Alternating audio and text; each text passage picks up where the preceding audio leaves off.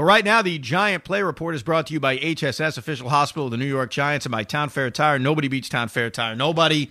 Look, the team may be 1-7, but this guy continues to have basically a Pro Bowl season, and that is Blake Martinez. Blake, Joe, and Evan, how are you? Blake, how are you?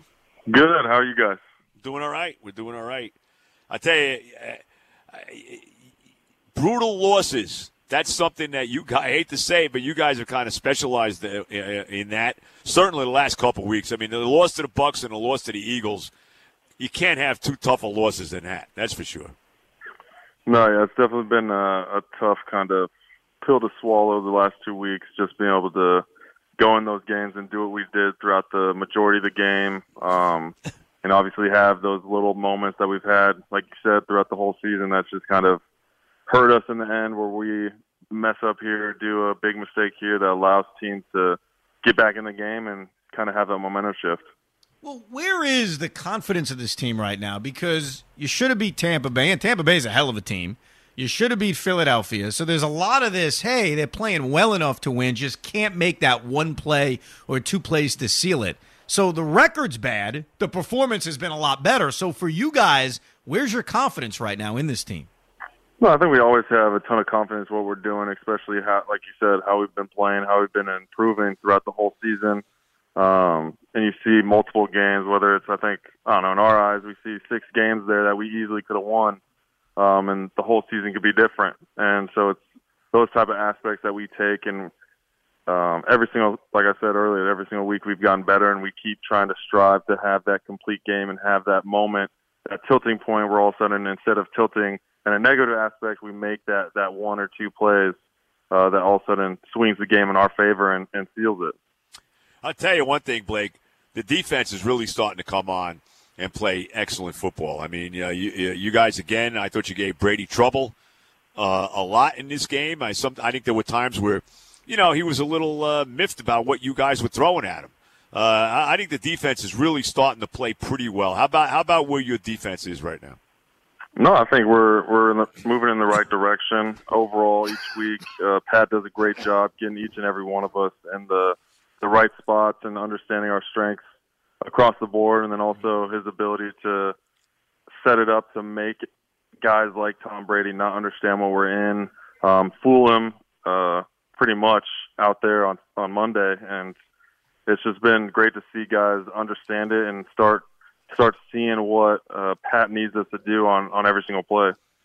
One thing Joe and I were saying after the game, and I don't know if you guys think this way, but the officials really did a number on you. I mean, I got to tell you, as an independent observer in this, they really did. I mean, the personal foul they called on your teammate Yadam, I mean, that was embarrassing. I mean, somehow they're calling, helmet-to-helmet contact. Give me a break. Did you guys feel that frustration? And obviously there were a few on offense, too, which you get a view of from the sidelines, but did you feel that way coming off the field about the way this game was officiated the way we did?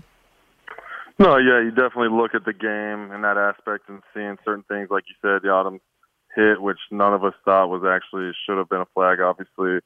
Then, to end it, obviously, which made it even heightened, was the last play of the game. It just makes you kind of go back and re-critique the whole thing, and you see a lot of certain things that you wish wouldn't have been called or called a different way. Yeah, and that play with the 2-point conversion, I mean, it's bad enough if they didn't make the call at all, but to throw the flag and then pick the flag up after they have one, I always love it when the officials have one of those, summit meetings. It's not good.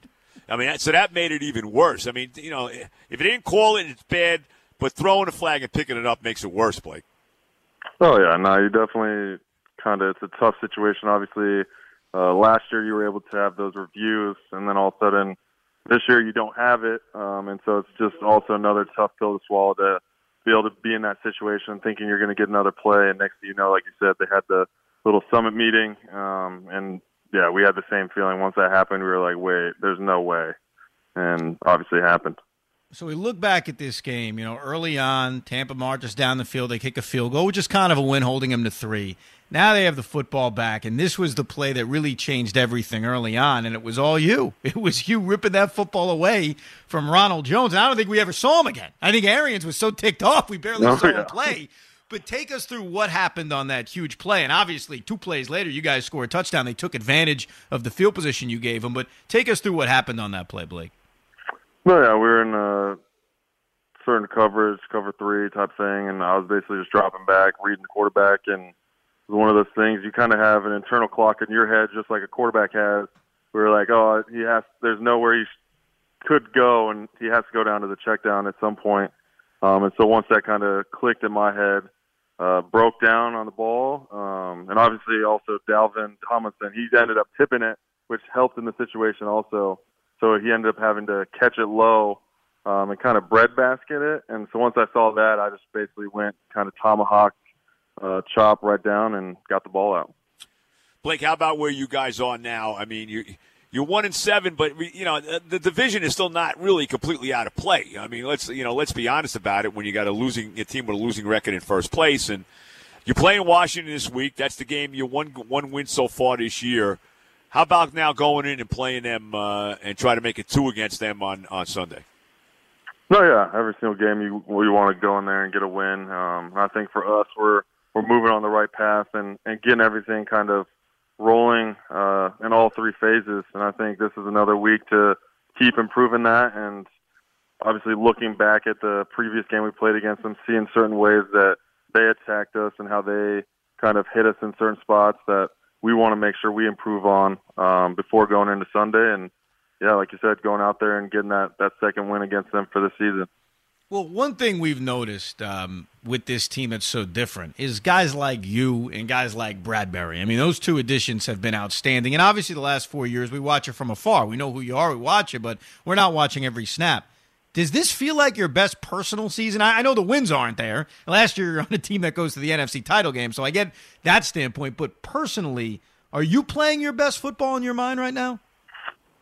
Yeah, I think so. I think just being able to be in this system with Pat has kind of just allowed me to flourish, I believe, to be completely honest. It's just allowing me to go and see football the way I see it. Obviously, Pat has his coaching points for me and like those types of things, but he's allowing me to go out there and play the way I need to play and play to my strengths.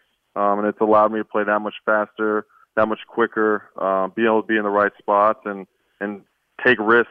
And it's paid off this season, and it's definitely been one of the more fun seasons I've had in my career.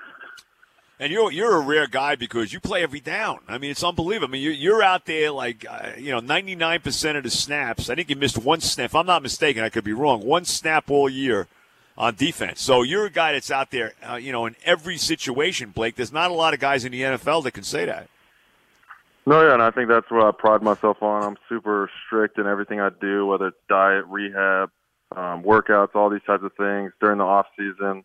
Making sure I'm there 5 days a week at least, doing things for my body, whether it's strengthening or rehabbing, getting back for the next season. So when I do get into every season, I try to feel as refreshed as possible. And I think that's what's allowed me to be able to continue that consistency being out there on the field. Well, get these next 2 wins Indeed. inside the division. You'll be back in this thing, Blake. So best of luck. Oh, and, yeah. Good talking to you, man. Good talking to you, Blake. Definitely. Thanks. Blake Martinez of the New York Football Giants. He's had an excellent season. I mean, he's had a Pro Bowl caliber season. Indeed. Unfortunately, the team has 1 win to show for it, but Yep.